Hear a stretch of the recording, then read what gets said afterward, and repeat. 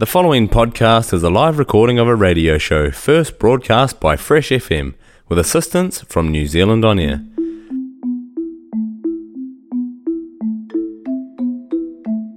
Good morning, you're listening to the Deadline Report of Vidgen Investigates, care of Fresh FM, the greatest radio station in the South Island and probably all the known media universes. Today I'm going to talk about climate change.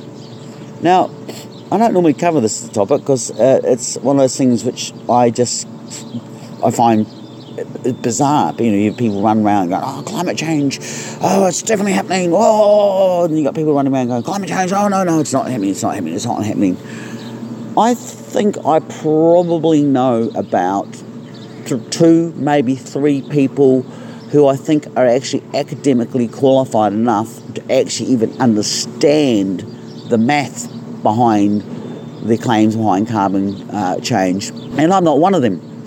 And unlike a lot of my colleagues in the media and not in the media, I kind of really feel uncomfortable commenting about whether something's true about or not when I don't actually understand the topic, and I prefer not to, and I won't just go along with something just because, well, that's what everyone else believes. I also find that the climate change issue is very much like a lot of issues that take place at the moment, where people get very, very hot under the collar about topics which actually require a lot of technical understanding, and yet suddenly they feel like they alone understand it better than anybody else on the planet, and they will argue almost literally to the death about these topics. And there is, I won't even name them because there's a long list of this stuff, and you can just go to social media any day to see what I'm talking about. It does occur to me, however, when I do issue with the climate change, one of the things I find very interesting about it is that I became very interested in this topic way back in the 1980s when my father imported ski equipment, and this became an issue in our household because, of course, our family, our livelihoods depended on snow. And we were discussing and not really paying that much attention, but we were in the late 1980s. And I think it was probably in my last year at university that it became real, because my father came back from Europe, and he basically announced that no ski field under 1,200 metres, about 3,600 feet, 3,900 feet, would be open to insurance anymore. And that was largely going to put a lot of ski fields out of business because the melting snow flows meant that they weren't sustainable. And there was another level of statistics and stats that came out relating to the ski industry, which pretty much all set in motion my own father's decision to largely get out of the ski industry. At the same time, I had a sister that was at that time dating an Air Force pilot, and he was talking about the lakes that he was seeing appear in Antarctica, which he'd never seen before. And from there in late 80s, early 90s, you were seeing articles appear about great big cracks appearing in Antarctica.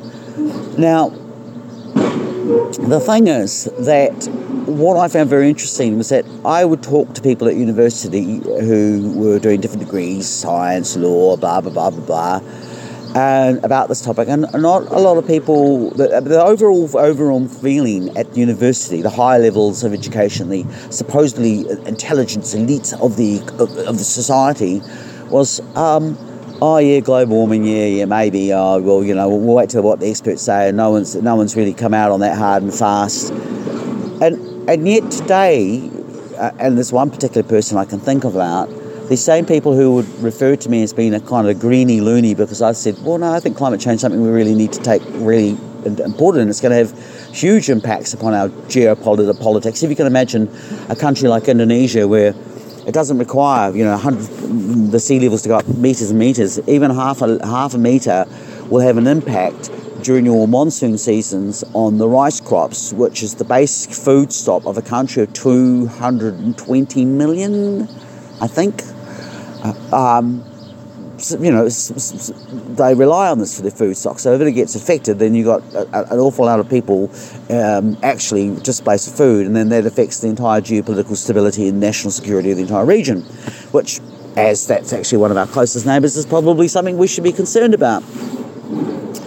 And in fact, that theme I roll out came out of a document or a fictional drama called The Paperman, which was basically kind of back in the day when television actually did decent drama, but it was a drama on, or parody on, the rise of the newspaper magnates in the vein of Packer and Murdoch, and showing how much influence that the actual national media actually have on our particular mindset, or our, what the people believed affected the power on the politics. Now, these same people who were telling me like, no, don't worry about it today, they are the most ardent climate fanatics. One of them is actually principal, and he all ideas, anything that came down to the government, he's got the t-shirt, he's got the bumper fucking sticker. And back then this guy didn't really give that much of a crap, and he didn't really study that much more, and I know that he actually hasn't learnt any more science now than he has now, but yet he will adamantly maintain that he knows more about this topic than me, and he's more in line because he's got the press releases and they must be correct. The thing that sort of gets me is that when you start to look at this in terms of formulaic media, breaking it down into an algebra, it'd be like apples and oranges, you have the situation where you've got this basic model which boils down to one group of people in society saying, there's no such thing as climate change, it's all an invention of the global elite and the ones that run the pharmaceutical big pharma and the big tech companies, they're all making climate change to control us and make us do what they want. And then on the other side of the equation, you've got the people that are saying, no, climate change is definitely happening. It's, permafrost are melting at an unprecedented rate, and there's terrible tragedies, and the flood levels are rising. The only reason the people are denying are the people that are in the grips, or the fools that are in the hands of the big oil companies. So what you have in both these cases is an argument that says that the problem boils down to a section of society which has an undue economic influence.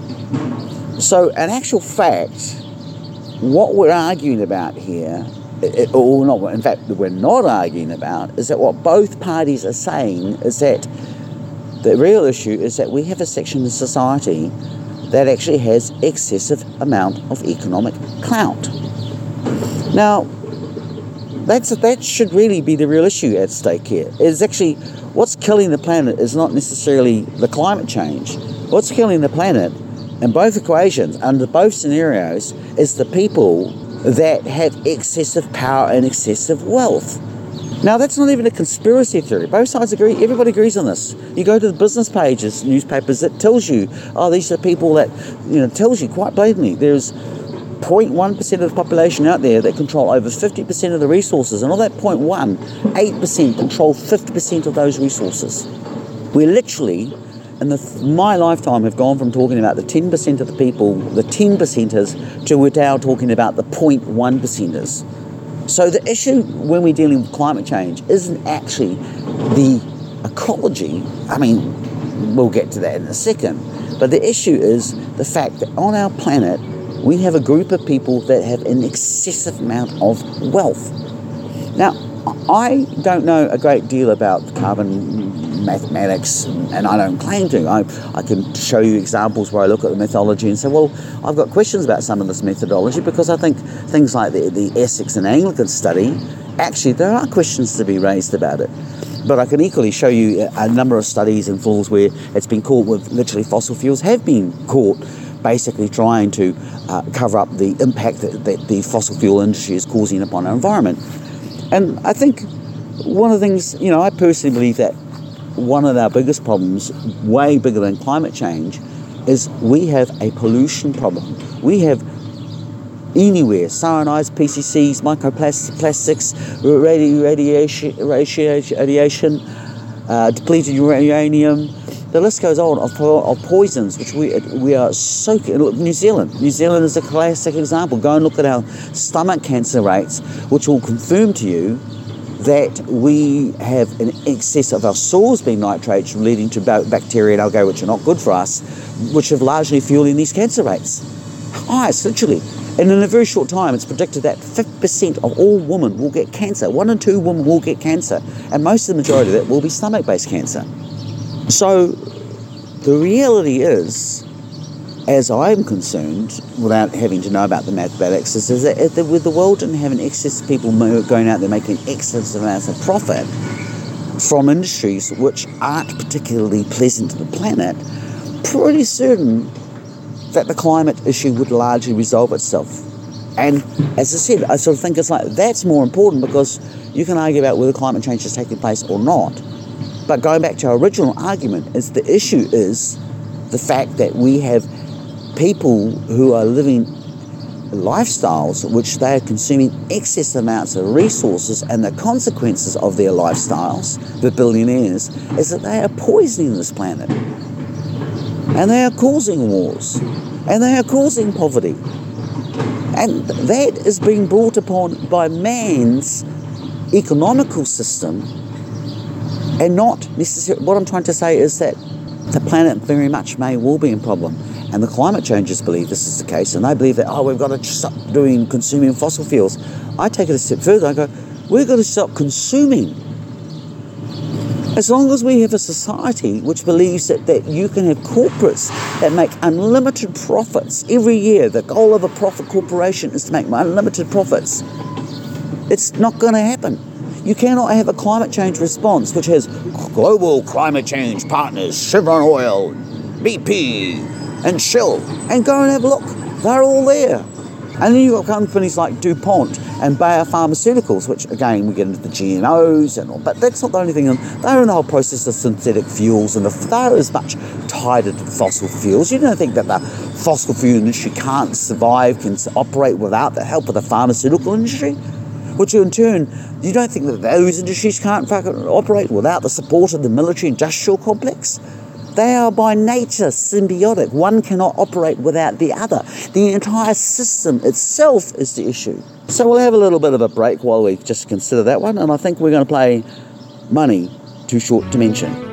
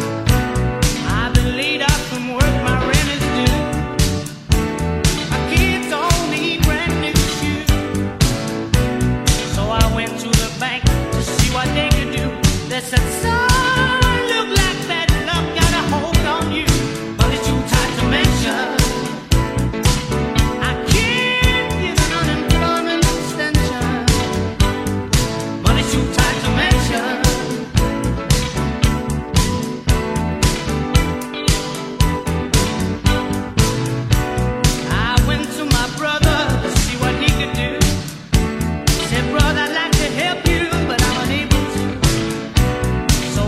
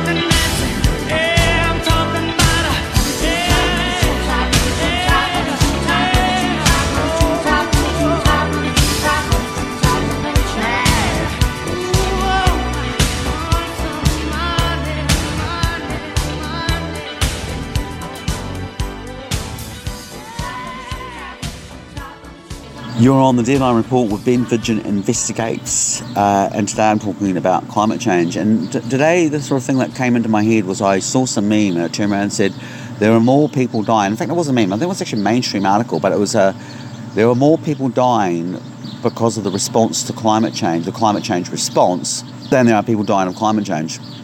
And it started off the meme or the show that you're listening to, Chris should say, the rant. It started off the show that we're having today. I didn't read the article, I didn't need to, and I said, of course, the question was the mathematics. I don't need to know whether climate change per se is happening. When as a journalist, it's a model which has served me very, very well in the past, and I've covered, court trial events, and it's the whole situation, the law of deduction is, when faced with two opposing experts of equal supposedly credibility, how do you normally deduce, how does the layman normally deduce who is more likely to be speaking the truth? And it boils down to the issue of motivation, so that when there is money involved, the motivating factor is the money. So when we look at the issue of the climate change response, the way that the world has gone about, when I say the world, I mean the political structure of the world has gone about getting people to combat climate change and have these symposiums in places like Davos, is by getting all the billionaires together to discuss the economic opportunities provided by climate change. And therein lies my first alarm bell, is that when you have a climate change response, which is basically saying we're going to come up with a climate change response which allows us to carry on the same out of control addiction, because there is no other word for it, of consumption, and so that we can fly to these climate change, and this is a very good point, and the elite hate this point, but it's because it's a truism. When they fly to these conferences in Learjets and they eat $45 hot dogs and they stay at $10,000 a night hotel rooms, and you realise that this has got nothing to do with protecting the environment or providing the planet so it is a fair place to live, not just for the human race but all the sentient creatures that live upon it. And the responses to climate change, more than often than not, are actually not responses at all. They are simply image laundering. They are the essence of appearing to be seen to do good while you continue to make profit, and you continue to make profit by doing so by gross exploitation of the planet's resources and its species, and of course that includes the human race itself. And those are the facts of climate change. And it doesn't matter whether you believe that your climate change is a reality or you believe that climate change is just a tool of esclavature. The point is, it's the same outcome. Regardless, you're actually arguing at cross purposes. You all ultimately fundamentally agree, and I'm hammering that point home again and again and again, that it's the system itself that is at fault, and it's the system itself that needs to be confronted and changed. We are living on a planet now of 8 billion people, and probably we could handle 20 billion. But the issue in terms of humanity is not how many humans are on the planet, it is how we're sharing our resources. And as we continue to share our resources in a way where we can still actually have excessive billionaires owning multiple super luxury yachts, is just obscene. And that has to be dealt with, and that has to be confronted. And so when you have systems that are trying to create climate change issues where the idea is that the climate change carbon tax is effectively taxing the wider population while the elite continue to get tax exemptions, while the elite continue to have tax havens, there's something seriously not right with this particular picture. And what I find very, very interesting about so many of these issues is that if we took, for example, the COVID, during the COVID situation, again, we were confronted very much with the same issue with the climate change. It's like what we're dealing with isn't the issue about whether or not COVID is a killer or COVID isn't a killer. It's an issue about what was the response to COVID. We decided that instead of creating a global initiative where there would be total accountability and total transparency and not one single person was going to be allowed to make a dollar out of this because it was the human race was at stake, and that should have been more important than people's profits. Or we could have gone out and made a COVID response which actually allowed the wealth index to change. So that, so instead of people talking about 1%ers, we started to talk about 1.1%ers because there's drastic, massive amounts of money being made by a very few amount of people. And doing it so in a way where everything is done without transparency. The Pfizer, for example, the Pfizer contracts with governments are super, even tighter than the TPPA, and yet a lot of the people who are supposedly green or possess the liberal stakes are okay with this because they've been told, oh no, it's in the interest of the humans. No, it's not. It's in the interest of corporate profits. If you wanted a proper COVID response, that idea that they could make a profit would have been kicked in touch, but it wasn't. Ditto. It was utilised to roll out a mass surveillance state, and that is in conjunction with the geospatial mapping, which I have detailed, has happened throughout New Zealand without anybody thinking, wow, that's a big deal, or it creating the big stink that it should be. It's happened at the same time when we've seen a 5G rollout, which is the critical infrastructure, not just here in New Zealand, but worldwide. And that is the critical infrastructure for an AI system, which allows them to control all these automated facial recognition systems and tracking items. This all happened all at once. And these were all from people like John Pilch, and he does this book, The Dirty War in the NHS, and he points out that in 2016, they conducted studies that were fully aware that COVID, or something like COVID, was likely to occur. And he points out that the NHS then turned around, knowing this, they chose to respond by cutting 25,000 beds from the NHS, knowing that they were about to have a pandemic. Because he points out that at that particular point, when they realised that there was this threat looming, just like the threat was looming with climate change, instead of saying, hey, you know what, we're going to start planning a response so that we can all get together and we can all hold hands and actually do this as a one global planet for the better of the whole wider planet. No, at that point they already worked out that when it was going to occur, they were going to use it to advance their ability to make more profit and advance their control. And they had analysts and they had people who look at large amounts of data and huge quantities, and they're paid staggering amounts of money to look very, very deep into these issues. And that's how they stay on top. I remember years ago, a friend of mine, father worked for the oil industry, Halliburton, and he said, you know, if you go to the Middle East and you want to know what's going on, you can be like the media, and you can go down to the bars and get the rumours and find out what's everything happened the day after it's actually happened. Or you can be like the government and you can, hang around the bars and the embassies and you can find out what's going to happen today. Or you can be like the corporations and you can be in the business of knowing what's going to happen tomorrow, because that's how you stay on top. And that's how businesses and corporations are designed. And so this is again this issue of there doesn't have to be a conspiracy. That, oh my God, they've planned this all. It's not that issue. It's more a case of that corporations understand what are the trends that are likely to occur, and then they set up exit strategies and threat risk response to maximise their profits, because that's how they roll, baby. And this is what happened when the COVID occurred, was that instead of it being, as I said, a situation where the corporations decided that, you know what, they were going to be good guys today and they weren't going to make any profits and they were going to do the right thing. No, they didn't. You look at people like Dominic Cummings, advisor to Boris Johnson. Remember all those people out there that really hate the Donald Trumps and the Boris Johnsons. Let's not forget who was on watch when these crises occurred. These are the very people. That was Donald Trump that decided to sign off on a COVID response where there would be no transparency, no accountability. He was the one that turned around and said, yeah, Pfizer, go ahead and knock yourselves out. It was Boris Johnson that did exactly the same thing, and he was advised by Dominic Cummings, who then created a civil war within the government scientific advisory body, the SAGE, because they pointed out that the response had been hijacked by the corporate lobbyists. And that is not conspiracy theory, that is fact. And that goes to the same issue that we deal with the climate change issue. The issue isn't about one or the other. It is the system itself that is wrong. The inherent lack of accountability and transparency that corporations have that allow them to continuously to grow unchallenged and unchecked. And that is what's going to be the death of us. And that will be what will kill and burn this planet to a crisp in the end. And I'm going to go out today with Louis Armstrong's It's a Beautiful World. Have a good morning. Take care, everyone. And this is Ben Vidgen on Fresh FM, the Dead Lunch Report. I see trees of green, red roses too. I see them bloom for me and you. And I think to myself, what a wonderful world.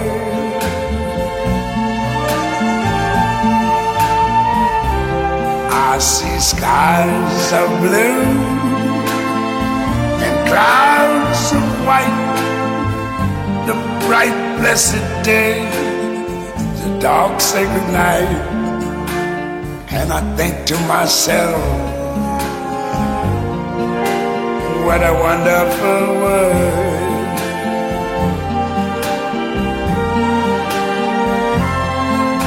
The colors of the rainbow, so pretty in the sky, are also on the faces of people going by. I see friends shaking hands, saying, how do you do?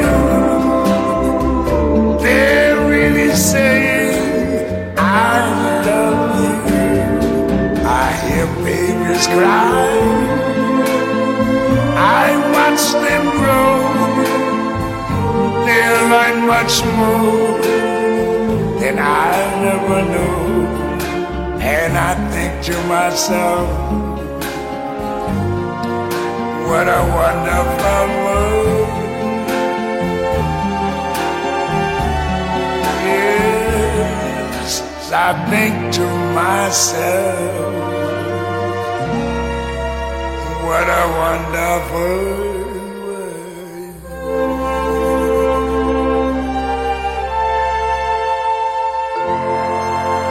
Oh, yeah. The podcast you just listened to was a live recording of a radio show, first broadcast on Fresh FM with support from New Zealand On Air. Fresh FM is a community access media station based in Te Tauihu, the top of the South Island, New Zealand. The funding of Access Media makes these podcasts possible. To find similar programs by other community access media stations, go online to accessmedia.nz. If you or your group would like to know more about how you can have a program on our station, please contact us. Visit our website freshfm.net for our contact details.